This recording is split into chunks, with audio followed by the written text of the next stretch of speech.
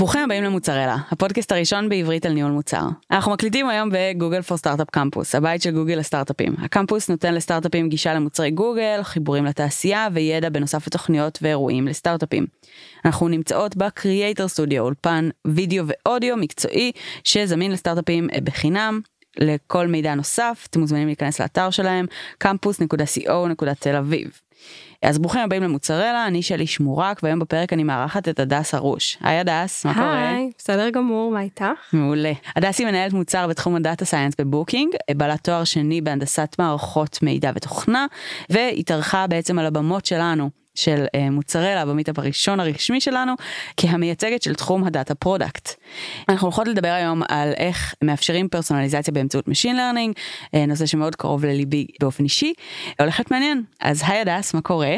בסדר גמור. מעולה. תקופה של הרבה עשייה ועניין, ואני חייבת להגיד שאני מאוד שמחה להיות פה. אני מאוד שמחה שאת כאן. אז לפני שאנחנו צוללות פנימה, ספרי לי קצת על הרקע שלך. אני בעצם באזורי ניהול המוצר פחות או יותר מהרגע הראשון שבו יצאתי מהאוניברסיטה, אי שם בשנת 2010.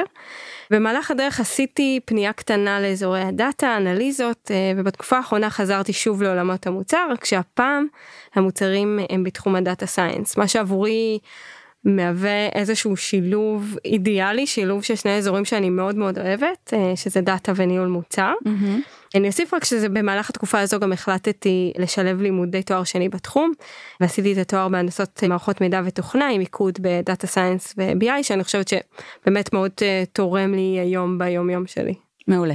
מה בעצם הוביל אותך בעצם לעסוק בשני התחומים האלה במקביל? אני חושבת שזה בעיקר הסיפוק והעניין שיש בעיניי בתפקידים מהסוג הזה, כי בעצם לא בכל תפקיד את יכולה בסוג של לחיצת כפתור להשפיע ככה על עשרות מיליוני יוזרים, ויותר מזה לשבת בארוחת שישי עם המשפחה ולהראות להם פיצ'רים שהצוות שלך עובד עליהם. זה משהו שאני מאוד מאוד כיף לי להיות חלק ממנו, זה משהו שאני מאוד גאה בו.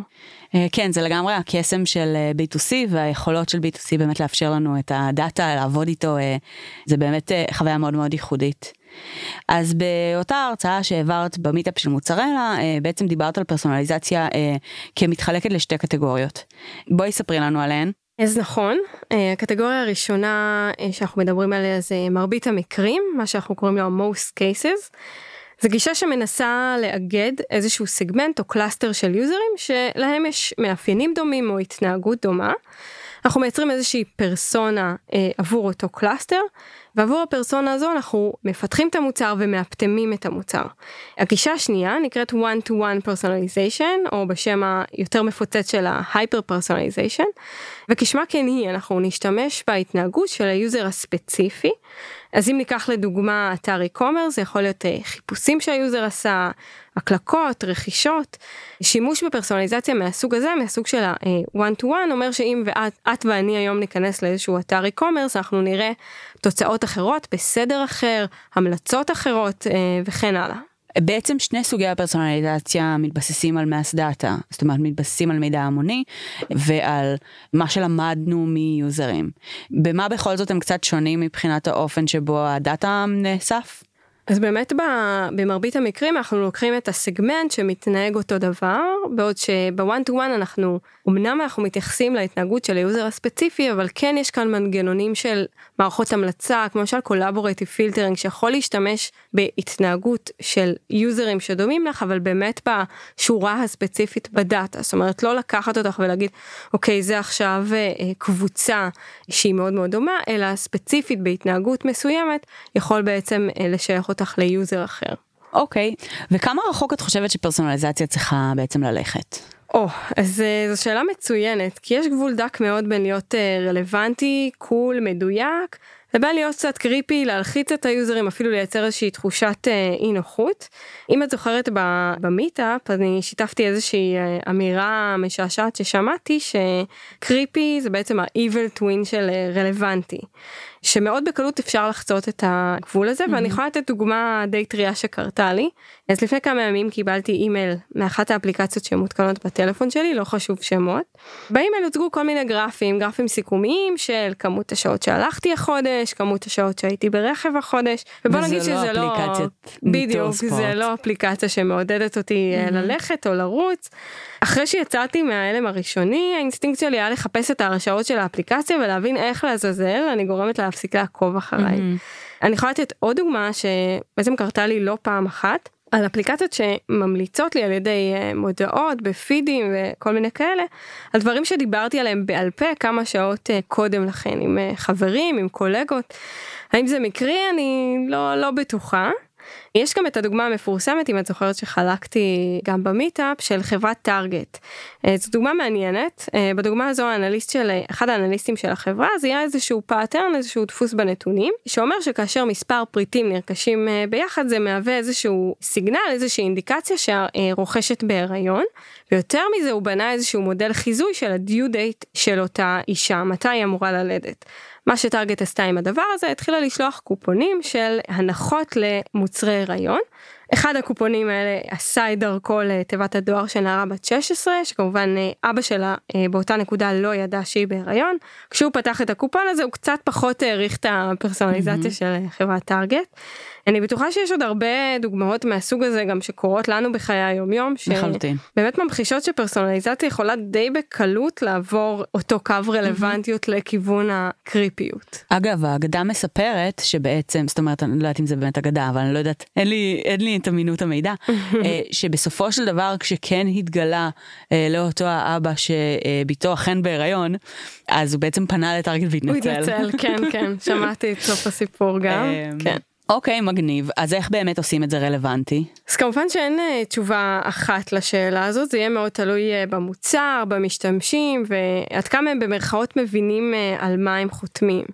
אז מאיפה בכל זאת אפשר להתחיל? אני חושבת שהדבר הנכון הוא לדבר עם היוזרים, לבחון פיצ'רים חדשים ב-A/B טסטינג, לעשות מחקר משתמשים, יש הרבה מאוד כלים למחקר משתמשים, חלקם מצריכים יותר משאבים ויותר מורכבים, כמו למשל eye-tracking study, חלקם פשוטים יותר, כמו למשל פלטפורמות כמו usertesting.com, אז אם למשל יש לנו ספק לגבי עיצוב מסוים, פונקציונלית מסוימת, flow מסוים שאנחנו לא בטוחים לגביו, אנחנו נייצר איזשהו מוקאפ של אותו פיצ'ר או תהליך, ונבחן אותו ביוזר טסטינג. זה מעין תהליך כזה שהיוזר מקבל שאלות איכותניות, הוא מתבקש לחשוב בקול, לשתף אותנו. תתפלאי לשמוע שהרבה פעמים אנחנו מקבלים דברים לא צפויים, דברים שהם באמת שונים ממה שאנחנו מצפים. אני חושבת שבהרבה מקרים צריך לזכור שאנחנו לא היוזר הממוצע של המוצר שלנו. כן, אני חושבת שזה אחת הבעיות המאוד מאוד גדולות של מנהלי מוצר בתחום הזה, ובאופן כללי של כל מי שעובד על מוצרים כאלה, אנחנו מאוד מאוד שונים. מה-use case, אנחנו מאוד שונים מהלקוח. בדיוק. כמובן שלא היינו צריכים A/B טסטינג אם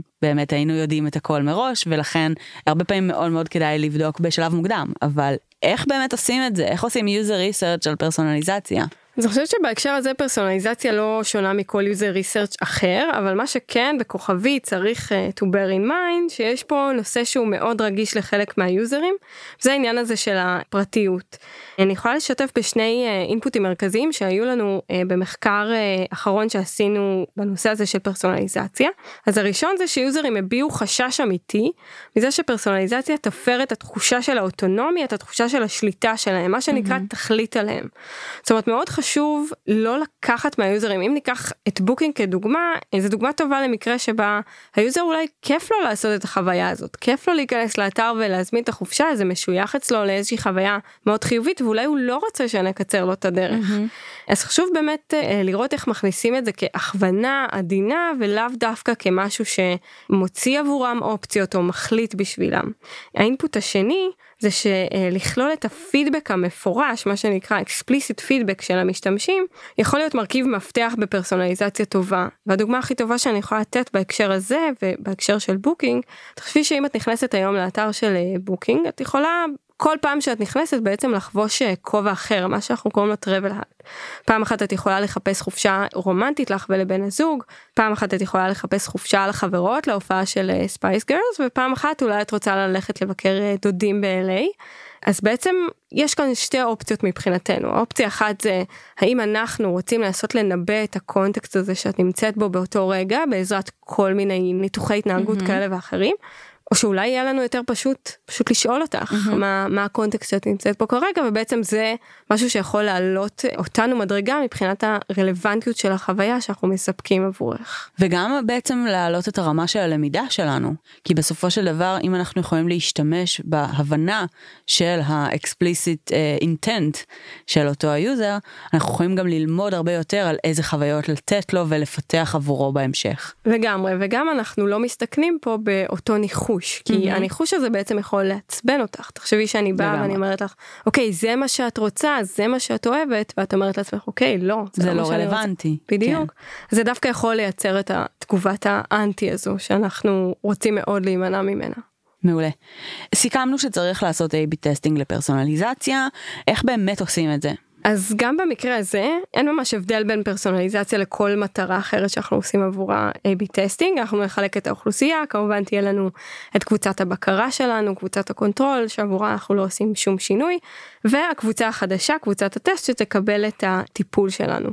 חשוב להגיד שאנחנו בכל ניסוי עוקבים אחרי מטריקות עסקיות, יש קבוצה כזו של פיקס מטריקס, שאחריה אנחנו עוקבים כדי לוודא שלא פגענו במשהו מהותי עבור העסק, גם אם זה פגיעה שאנחנו אולי ברגע הראשון לא מבינים את הקשר, אבל זה משהו שצריך להיות שם כדי בעצם לוודא שלא פגענו במקומות בלתי צפויים. שאלת פולו-אפ על זה, בעצם האם המטריקות האלה הן אחודות? זה תמיד אותם המטריקות שאתם עוקבים אחריהם, או שלכל ניסוי יש את המוניטורינג מטריקס שלו, ושאתם בעצם מוודאים בו שאתם לא פוגעים במשהו אחר באפליקציה? אז יש מה שאני קוראת לו קו אדום, שזה באמת אותן fixed metrics שיהיו שם no matter what, ו-on top of that יהיה כמובן את המטריקות שאנחנו נגדיר, יש לנו גם custom goals שאנחנו יכולים להגדיר בהתאם לניסוי, בהתאם לצורך, בהתאם למטריקה שאנחנו רוצים לעקוב אחריה.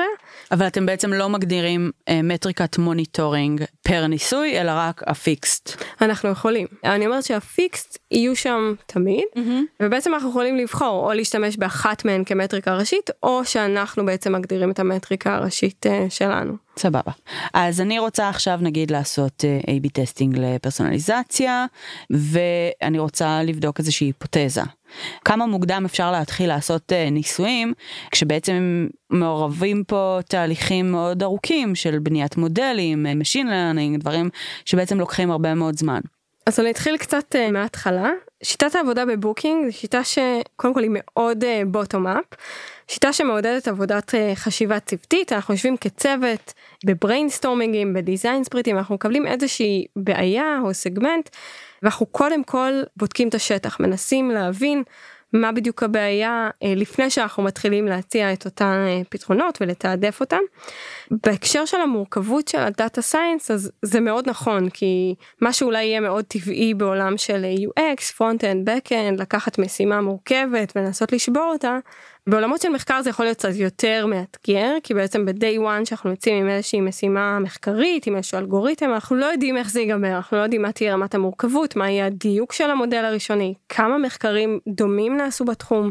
אז בעצם כ-PMים, אנחנו בעצם אלה שבאים ומנסים לתת את האיזון הזה יותר לכיוון של ה-MVP, של ה-small step, אז אם ניקח דוגמה, ניתן דוגמה אמיתית, תחשבי על דף תוצאות החיפוש בבוקינג, יש לך בעצם את התמונה הראשית, ואנחנו יכולים לבוא עם היפותזה שאומרת, תמונה ראשית שונה יכולה להשפיע על יוזרים שונים להתקנברט, כלומר, לא כולם צריכים לראות את אותן התמונות. בשלב הזה הדאטה סיינטיסט יכול לבוא ולהגיד, מגניב, אני עכשיו אבנה איזשהו אלגוריתם מורכב שמזהה, מנסה לנבא מה יקנברט את היוזר יותר, מה יגרום לו להזמין חופשה, ופה המקום שלנו להגיד, רגע שנייה, בוא נראה בכלל אם ההיפותזה הבסיסית היא נכונה, האם התמונה הראשית הזאת היא ממש יכולה להשפיע על היוזר להתקנברט או לא, להזמין את החופשה שלו או לא. אז במצב כזה אנחנו יכולים לחשוב על איטרציה ראשונית שהיא בכלל בלי מודל. איטרציה שבה אנחנו עושים רנדומיזציה של התמונות, כלומר קבוצת הבקרה שלנו תראה את אותן תמונות בדיוק, קבוצת הטסט שלנו תראה תמונות מתחלפות. אם נראה שאין שום השפעה על המטריקה, לקונברשן במקרה הזה שאותה אנחנו בודקים, אז וואלה, לא שווה להמשיך במחקר הזה. אם אנחנו נראה שיש השפעה, שהזזנו את המטריקה, אז נחשוב על השלב הבא, שגם הוא לא חייב להיות המודל המורכב. גם כאן אנחנו יכולים לחשוב אולי, בואו ניקח איזשהו סגמנט שלדוגמה, אנשי עסקים. אני יכולה לשתף בעדפות שלי, בנסיעות עבודה, למשל מאוד חשוב לי שבחדר יהיה שולחן. אז אולי אם הייתי רואה את התמונה הזאת מוקדם יותר בתהליך, זה היה בעצם רותם אותי יותר מהר להזמין את אותה החופשה, להזמין את אותו המלון. אז אפשר לסגור את הסגמנט הזה ולהגיד, אוקיי, עכשיו אני מייצרת מודל שמזהה את השולחן בגלרת התמונות של המלון, ובוחר את התמונה הזו כתמונה ראשית. במידה והצלחנו, אז אנחנו יכולים לשכלל את המודל, אנחנו יכולים בעצם להוסיף סגמנטים נוספים, בעצם מכאן אנחנו מתקדמים באמת באותם small step approach, לקחנו כאן משימת דאטה סיינס שעל פניו הייתה מורכבת, וכן הצלחנו לפרק אותה למרות המורכבות. מעולה. ואני מניחה שעשיתם את הניסוי וגיליתם שבאמת התוצאות אכן נראות שיש שם איזשהו פוטנציאל, קיבלתם ולידציה, אתם מרגישים שבאמת להוסיף את השולחן או הכיסא בתמונה לאנשי העסקים, זה באמת ה-way to go, ואז באמת מגיע השלב של השאלות היותר טכניות של איך בונים את המודל הזה, אז איך באמת התהליך הזה קורה אצלכם? אז מבחינת המבנה של הצוותים, אז בכל צוות, אני יכולה לתת את הדוגמה של הצוות שלי, יש בעצם אחד מכל דבר, יש לנו UX, Front-end, Back-end, Data Scientist ואותי, כשבעצם השאלות של הדאטה סיינטיסט, חלקן יכולות לקבל תמיכה על ידי הפרודקט מנג'ר דאטה סיינס, שזה בעצם התפקיד שלי, ולכן הרקע של הדאטה סיינס כאן הוא מאוד מאוד חשוב, אבל במקביל יש גם את התמיכה של מה שאנחנו קוראים לו הקראפט, יש את הדאטה סיינטיסטים הנוספים, יש לנו פרינסיפל דאטה סיינטיסט, שהוא בעצם מאוד מעורה במחקר, באקדמיה,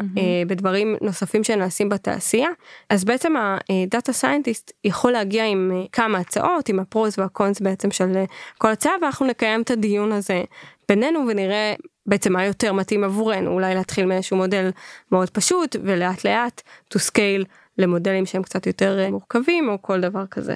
מעולה. כבר הסברת קצת על איך אתם מפרקים את המשימות של הדאטה סיינס ועובדים במבנה הסקואדי, בוא נגיד ככה, עם אנשי דאטה סיינס בתוך הצוותים. איך זה עובד ביום יום? אני בטוחה שקצבי העבודה באמת, אפילו עם הפירוק עדיין בדאטה סיינס הם קצת שונים. איך זה עובד? אז אנחנו באמת מנסים לבנות את המשימות שלנו ואת הבקלוג שלנו בצורה כזאת תמיד יהיה לנו משימות נוספות, או בקלוג מספיק עמוק ועבה, כדי שהדאטה סיינס לא יהיה הבטלנק. וסתם במוצרים שהם יותר, מה שנקרא, heavy on machine learning, אז כן יהיו מצבים כאלה.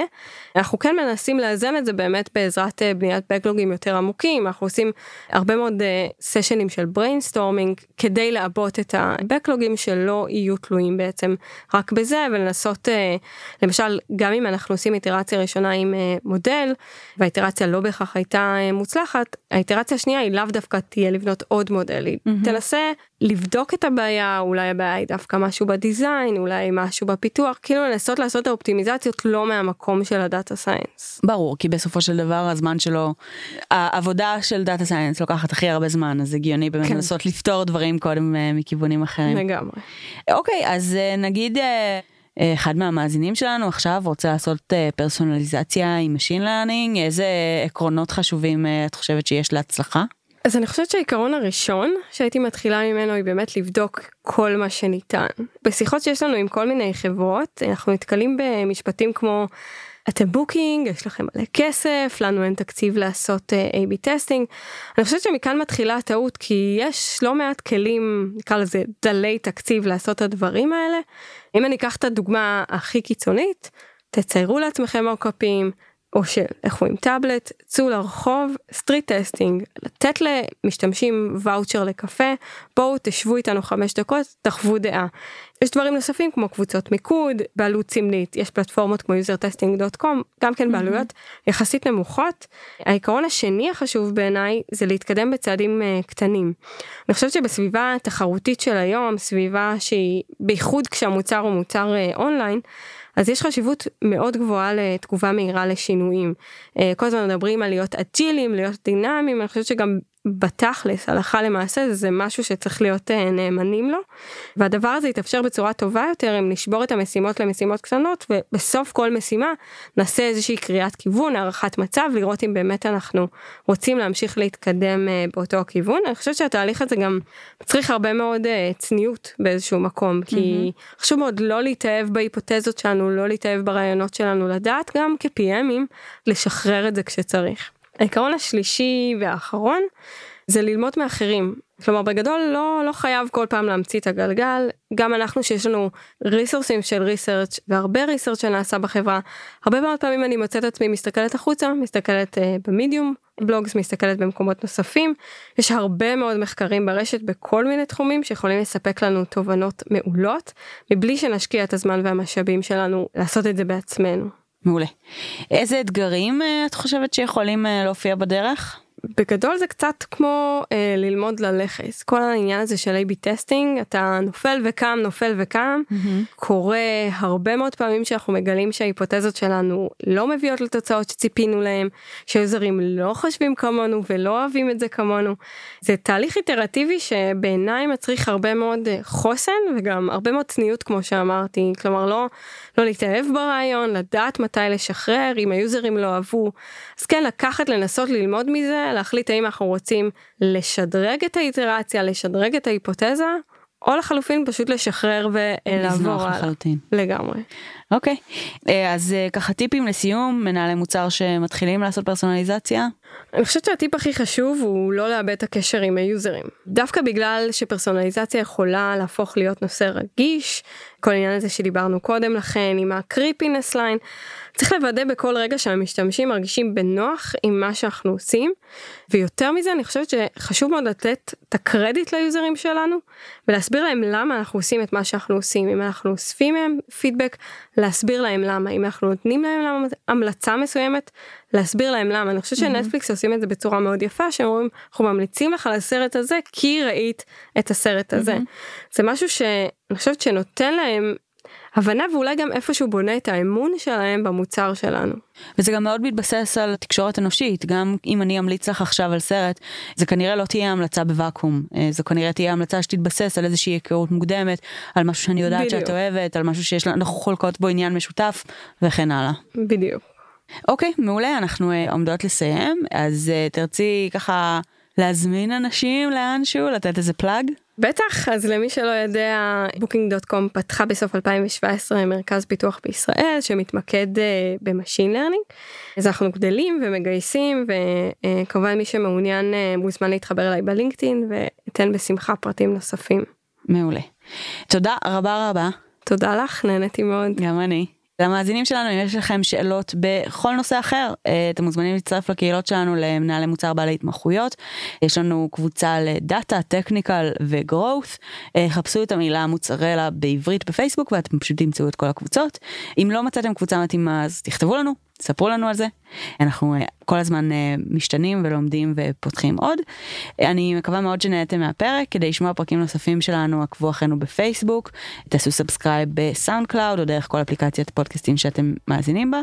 ואם בא לכם לתמוך בנו, תנו לנו 5 כוכבים, דירוגים, תגובות, גם באייטיונס, גם בפייסבוק, גם בלינקדאין, איפה שבא לכם. אנחנו בכל מקום, אנחנו לא בכל מקום, אבל אנחנו בהרבה מקומות. זהו, תייגו חברים בפרק, חבר שעושה פרסונליזציה וחבר שלא עושה A/B טסטינג. אל תספרו מי זה מי. תודה רבה על ההאזנה, תודה הדס. תודה לך. ונתראה בפרק הבא. ביי יוש.